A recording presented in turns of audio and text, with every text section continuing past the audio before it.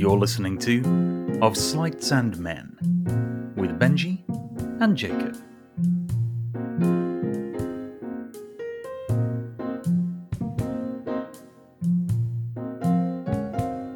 A Daily Magician production.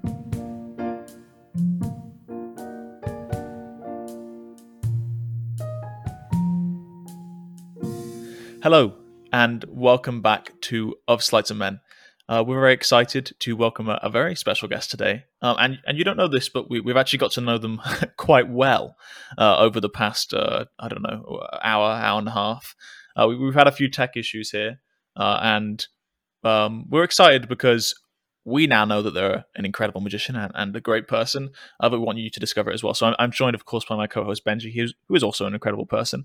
But our guest today is a Mr. Joel Dickinson. Would you like to introduce yourself for everyone?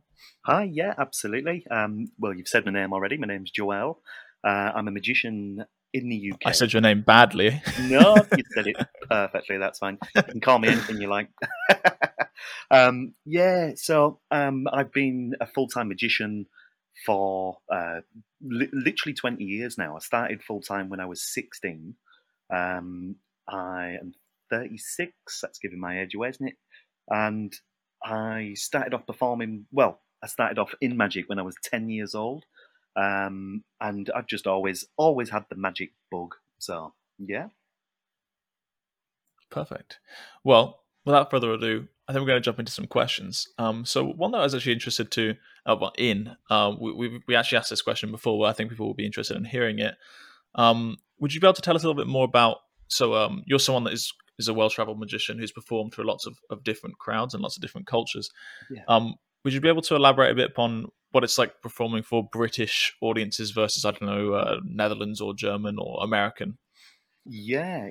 I guess, right. So my experience of performing for international audiences has been on cruise ships, traveling around different parts of the world, Egypt, and but obviously when performing for other cultures, and obviously the restriction is language. So I guess in one way, when that's happening, you're hoping that the person connects that I connect to my audience with a big language barrier. But magic's so good that it's the universal thing where, like music, people can connect to seeing something, and you kind of you can create impossibilities with magic, and and grip an audience without actually being having to verbalize anything. And obviously the difference is with a British audience. Obviously, I can actually talk to them and engage them. So yeah, I mean, the ultimate thing for me is, when performing for a British audience is the whole verbal thing where I can just perform directly to a British audience, and other cultures, the connection is pretty much the magic, unless I learn certain parts of languages and things which I've done in the past to perform shows. But I mean, American audiences, as an example, I mean, we speak British, but there's the certain things and certain elements of even just being British are kind of missed very slightly, such as Right. the comedy of sarcasm and little things like that. The small details where it could almost be clashed, and certain things that are jokes might be taken seriously, or and then you've almost kind of created a bit of a demeanor for yourself, if you see what I mean. And obviously you don't want to I might say something to an American audience, and the American audience might think, what, is he really like that? And really, I'm actually just telling a bit of a joke, and then you don't really want to go, oh no, hang on, that's not me. That's just that's a joke. That's British humour, and so that can be misinterpreted, I guess, like quite easily. So you obviously have to be careful. Sorry, that's my email there. Obviously, you have to be careful. When performing and verbalizing to, non-British people, I guess. But yeah, British audiences, I guess you've got that instant connection, and that, the moment you step out and you start talking, you're instantly kind of engaged with the British people. Yeah. If that makes Sweet. sense. And so Does that make sense? Have I just It does make rambled sense. on? Yeah. I think so. No, And, it's good. to be honest, bro, you could probably tell me anything and I'd believe it because I've Yeah, only yeah. really exclusively performed British and I don't really know the difference. So I'll take your word at face value. Yeah. Yeah. One question I have for you is, so you recently, I guess fairly recently, started a company called Real Workers with your friend and also another great magician, Andrew Dean, who we hope to secure for the podcast very soon. Yeah. What is what is like the mission statement of this company? Like, what gap is it filling? What needs is it solving? Yeah, well, I guess yeah. like the mission statement is almost in the name, Real Workers. Like every single thing that we release, we kind of did genuinely come up with an agreement in place that everything that we release has to be something that we will perform. Therefore, we know that each trick is a real worker because me and Andy are both full-time magicians and performers. So, we know that what we put out has to work for us, and if it will work for us, it's very likely it'll work for other magicians as well. I interrupt this podcast to give a brief shout out to our website, thedailymagician.com. If you haven't already signed up for our daily emails that will give you great content just like this podcast, please head over there and sign up now. That's thedailymagician.com. We promise that we won't disappoint you. Yeah, so I'm interested, kind of when did you kind of make this transition of, okay, I'm going to be a full-time magician? Because it's kind of like going out and saying I'm going to be an actor, or I'm going to play piano for the rest of my life.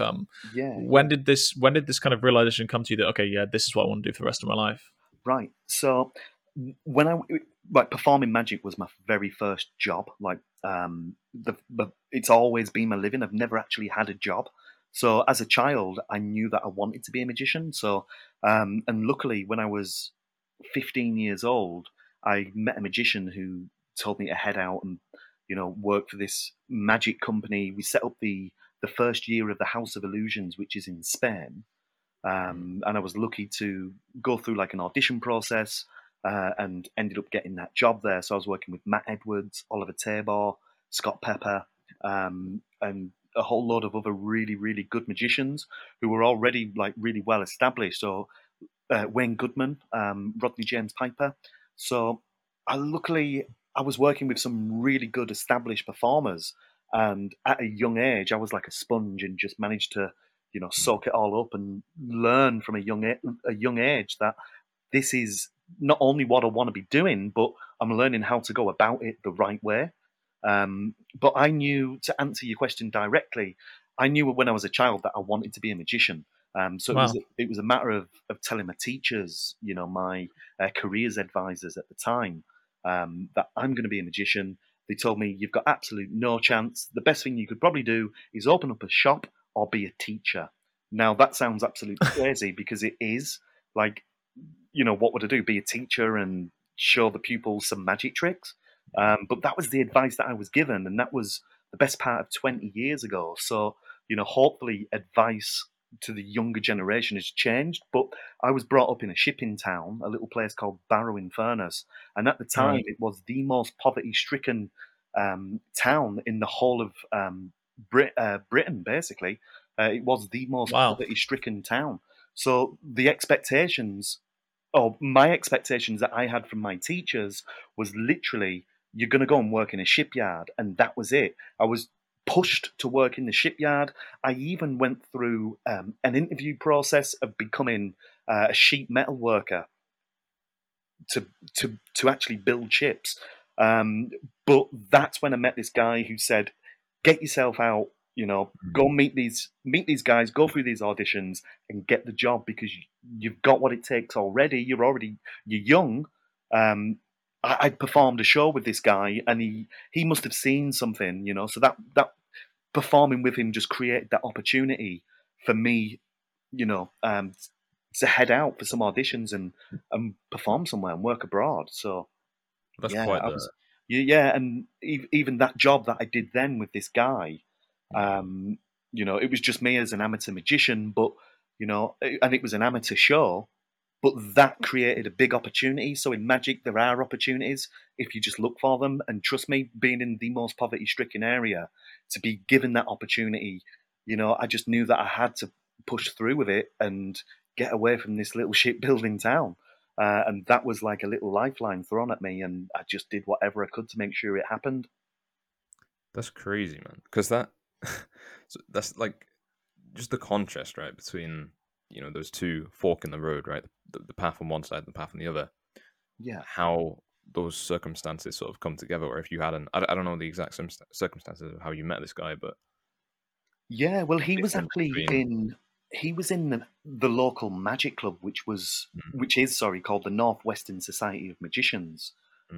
He was in that, and he was a hypnotist and magician, and he used to travel around different parts of Spain as well. So he knew the guy who was hosting these auditions to work in the very first House of Illusions, which is, if you're unfamiliar with it, that's based in Salou. Lots of really well-established performers have performed there since then. That was 19, 20 years ago.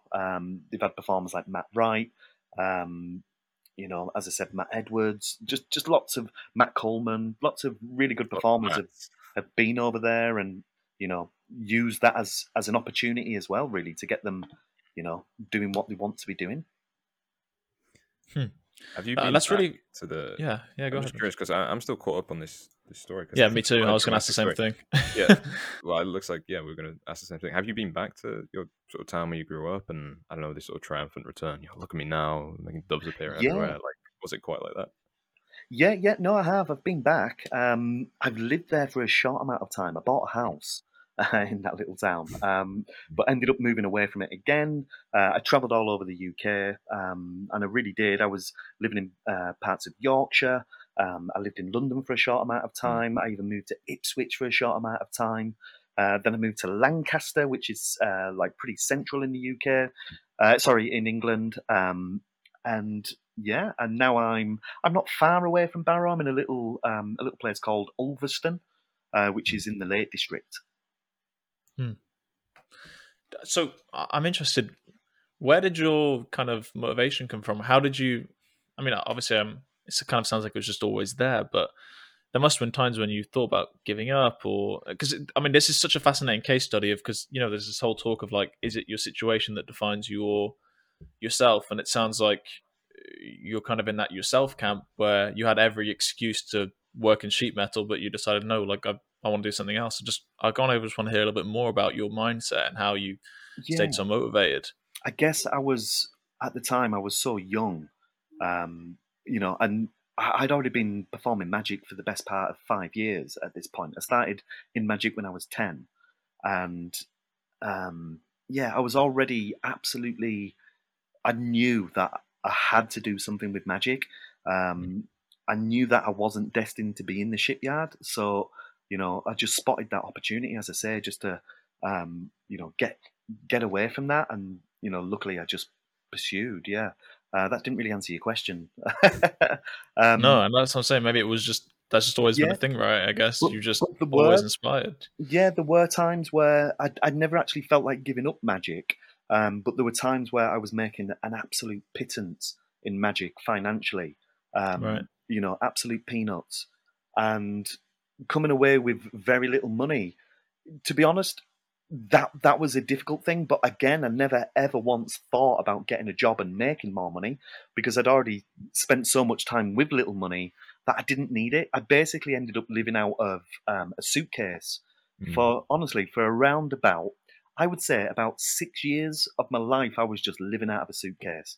It was a suitcase that my grandma bought me, and that's even the suitcase that I moved to Spain with when I left, and and that had my magic in it. It had clothes in it. It had a few books in it, and that's all I really cared about. Like, I was just focused on magic, But yeah, I mean, even my accountant now, he even says to me, that I shouldn't really be in magic. He says you should actually be releasing books and letting people know how to live off such a small amount of money, because that's a skill in itself, I guess. But but that was then, and you work hard, and I guess I didn't really need to get anywhere.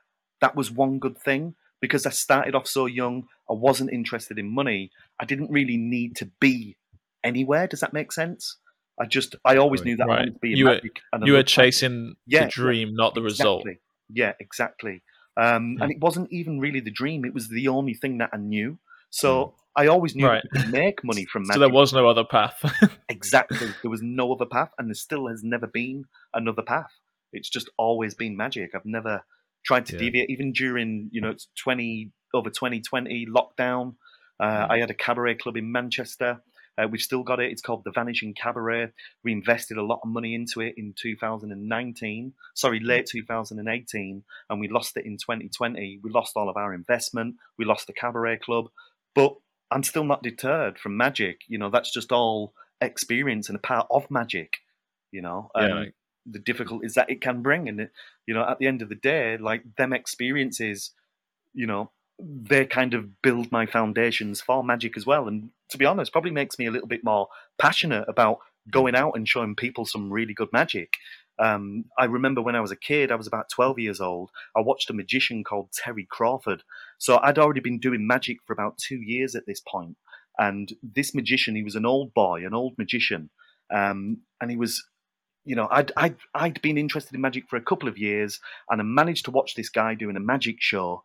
And that was like a definitive point for me, because he was absolutely brilliant. He was doing all the classics: gypsy thread, spirit slates, tricks with balloons, and he was a classic magician, but he did a really good job at it. And he was always a point for me, where I remember watching his show and thinking that was absolutely fantastic.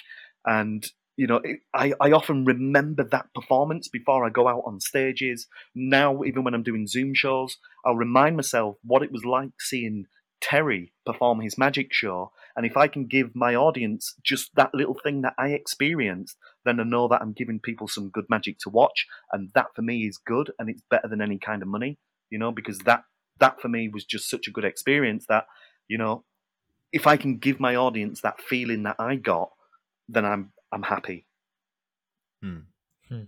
Yeah, definitely. We've seen a little bit of a case study in that resilience, perhaps we'll say tonight. You had every reason to quit on this podcast, but I guess your passion for magic won out once again.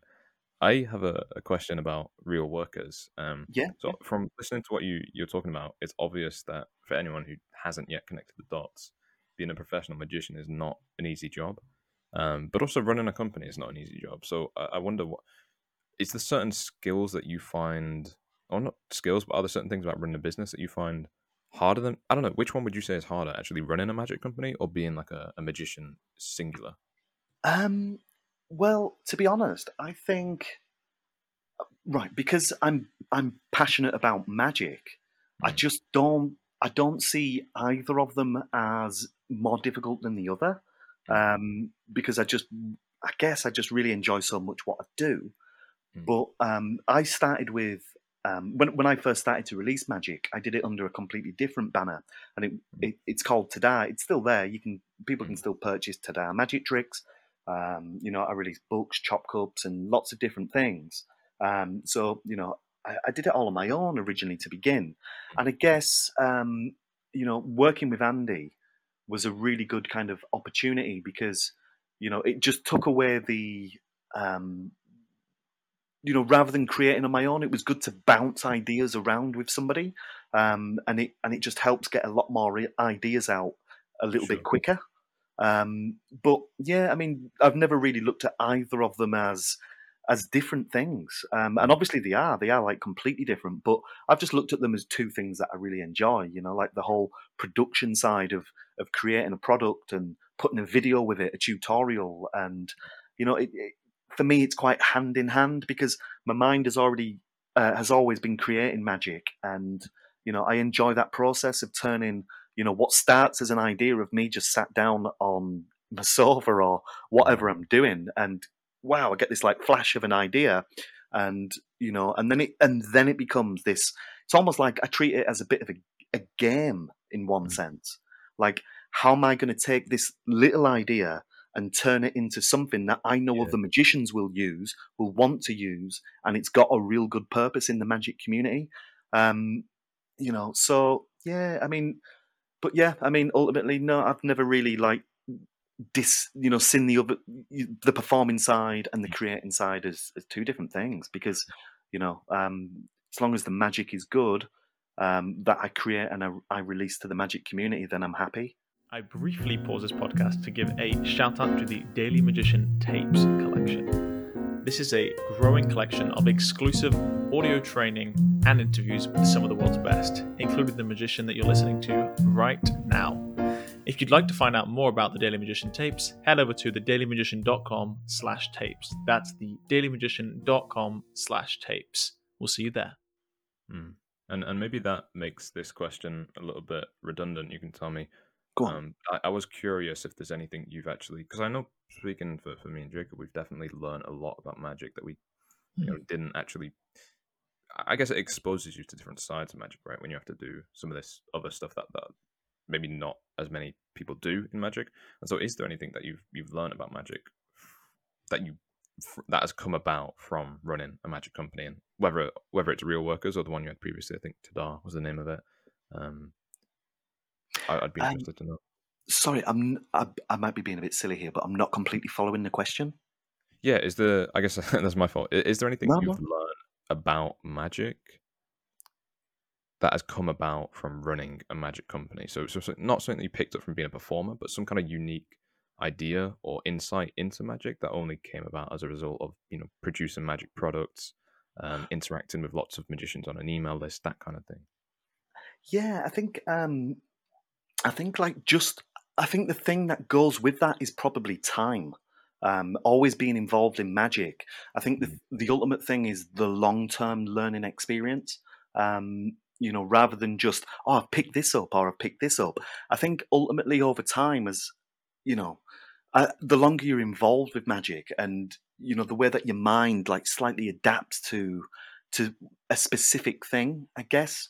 I think magic is for me, it's been like a slow learning curve rather than some quick thing. I'm not somebody who's always wanting to get the next best, latest magic trick, but I'm always kind of, as well as learning new tricks and new ideas and new concepts, and I'm actually kind of interested in the longer journey of magic. So when I was younger, as an example, when I was 16 years old and I was performing in Spain, and I've mentioned that already, but I was well aware that, when I reached the age of 35, 40, I'm going to be taken a lot more serious as a magician.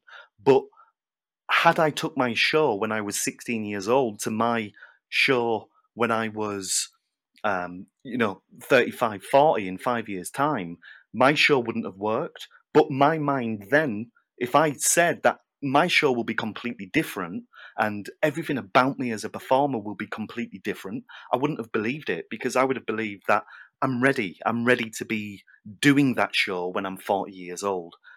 So that's what I mean about the long-term journey, and looking at things a little bit deeper, and studying what you do and just improving. That doesn't really answer your question directly, but that's one thing that I've always been well aware of. Be willing to kind of change, and I don't know, I guess when you're younger, you're 16, 17, 18, and you're in your younger years, you believe your own hype, I guess, in one way. And it takes being knocked down a peg and accepting that really allows you to grow. So, that's why I kind of said, had you told me when I was 16, 17 that, I'm not going to be performing the same show, I'm going to be a completely different person, I wouldn't have believed it. So, I just think time ultimately is the thing, I think. Yeah. So I actually have a question about that, because you're obviously someone that has a lot of experience, kind of, especially in the British magic scene, or just English, whatever.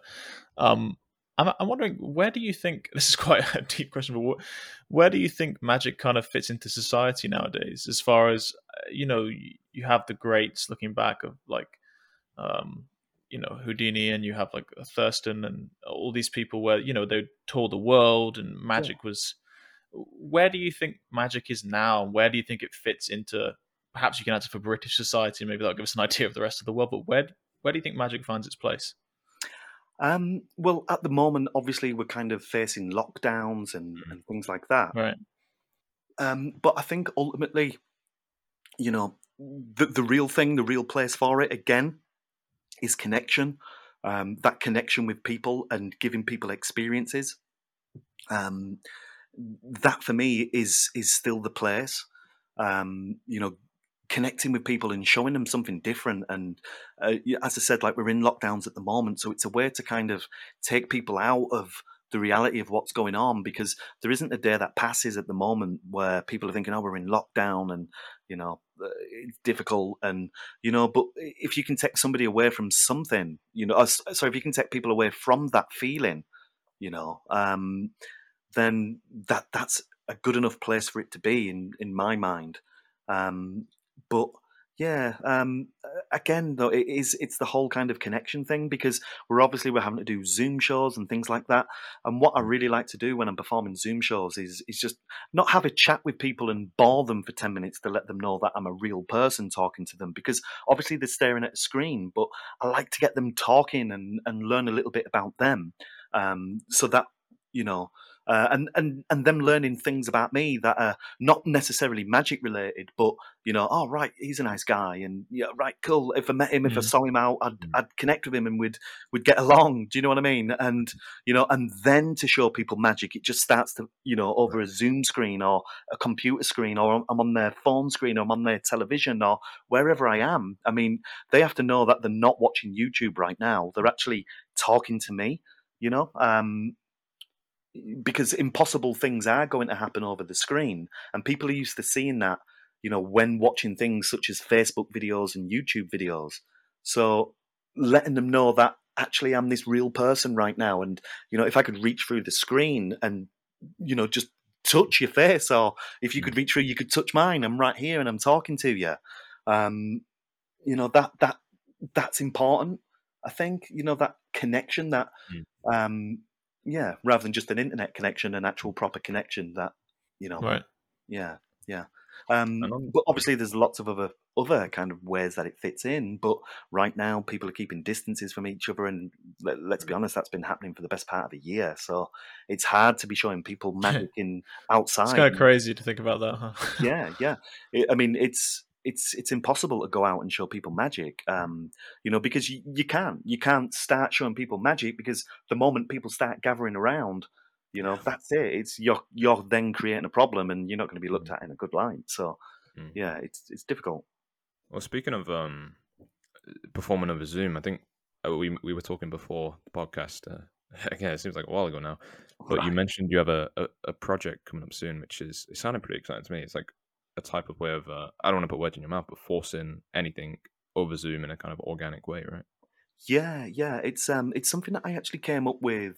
It was probably about 4 years ago. I used to do quite a lot of work with Michael Murray. Oh yeah. And one thing that I used to primarily work in was mentalism. I used to invent a lot of mentalism, lots of things that just basically made it look like I had the ability to read people's minds, tell people their star Right. signs, and things like that. Well, I came up with this little tool, and I showed it to Michael Murray. We played around with it for a little bit, and there was this slight discrepancies in it that made it unreliable. And over time, I just managed to kind of figure out how to make it completely reliable. Um, and yeah, and it's called the Fab board, and it's a way you can use it perfectly over Zoom, but it's a way to force anything. That's why it's called the Fab board, force anything board. And yeah, you can literally just force anything. Basically, the way that it appears is it's nice for Zoom, because you can bring somebody in, and they have like 3 choices, and you'll have a list of, say, 1 to 15 things, 1 to 20, 1 to 25, whatever you want. And as an example, you can ask people to shout different things over Zoom. People will shout different things. I don't know, you could say, as an example, you could say, in a moment I'm going to perform a magic trick, and it's up to you what I perform this trick with. So people start shouting things out. People might say a glass, a dice, and you write all of these things down, right? Then you're writing them all down to different numbers. And then you ask somebody to name any number, let's say from 1 to 15, and you circle that number that they say. They then have a look at the corresponding object, and then it matches your prediction perfectly, and then you can go into a trick with the object that they've selected. So it's a way to force anything, basically. But it's really nice. It's all very free, very fair. Well, the description of it certainly fooled me. So I'm looking forward to seeing. Will there be like I don't know, like a video trailer or somewhere people can go to check it out? Yeah, or on a waiting list, maybe. No, it's already available. It's on realworkers.co.uk, and it's about to go worldwide. We secured a big order for it, and again, it's probably that whole kind of internet performing world. It's the only real way to perform at the moment, so it's just absolutely perfect for that. Beautiful. I'll take a look at that. Great. Yeah. Based on creating products, and I think we'll probably make this our last question, unless Benji has anything else to add, or if there's anything you want to talk about, Joel. Yeah, you're all right. I wanted to ask you. So you're clearly kind of seem like a prolific creator, even from a young age. And again, I'm getting confused between what you told us here and what you told us on the podcast. But I know, could you?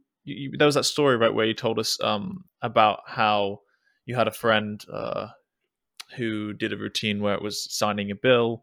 Would you tell us about that quickly? Maybe just Yeah, of course, yeah.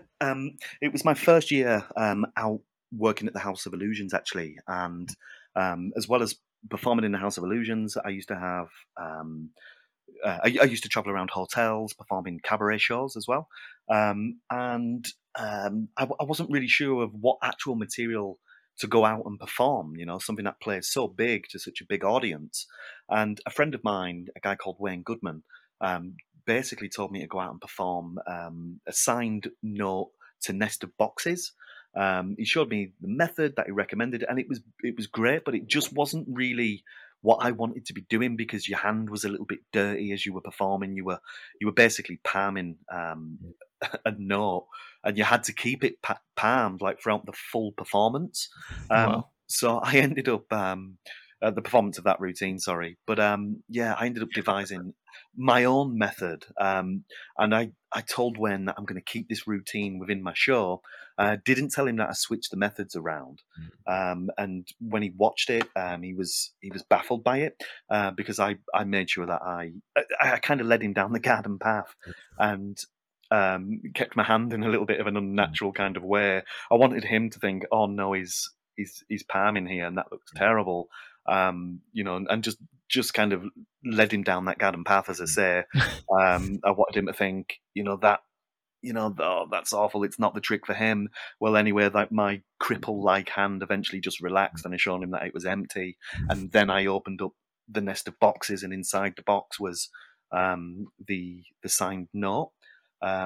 So yeah, and they were just a regular Nest of Boxes from a standard gift shop with rubber bands wrapped around it, and it just looked brilliant. Yeah, sounds almost a little bit like Penn and Teller Fool Us, but exactly. Fool Us wasn't around then, right? But it was just a way to kind of fool your mate.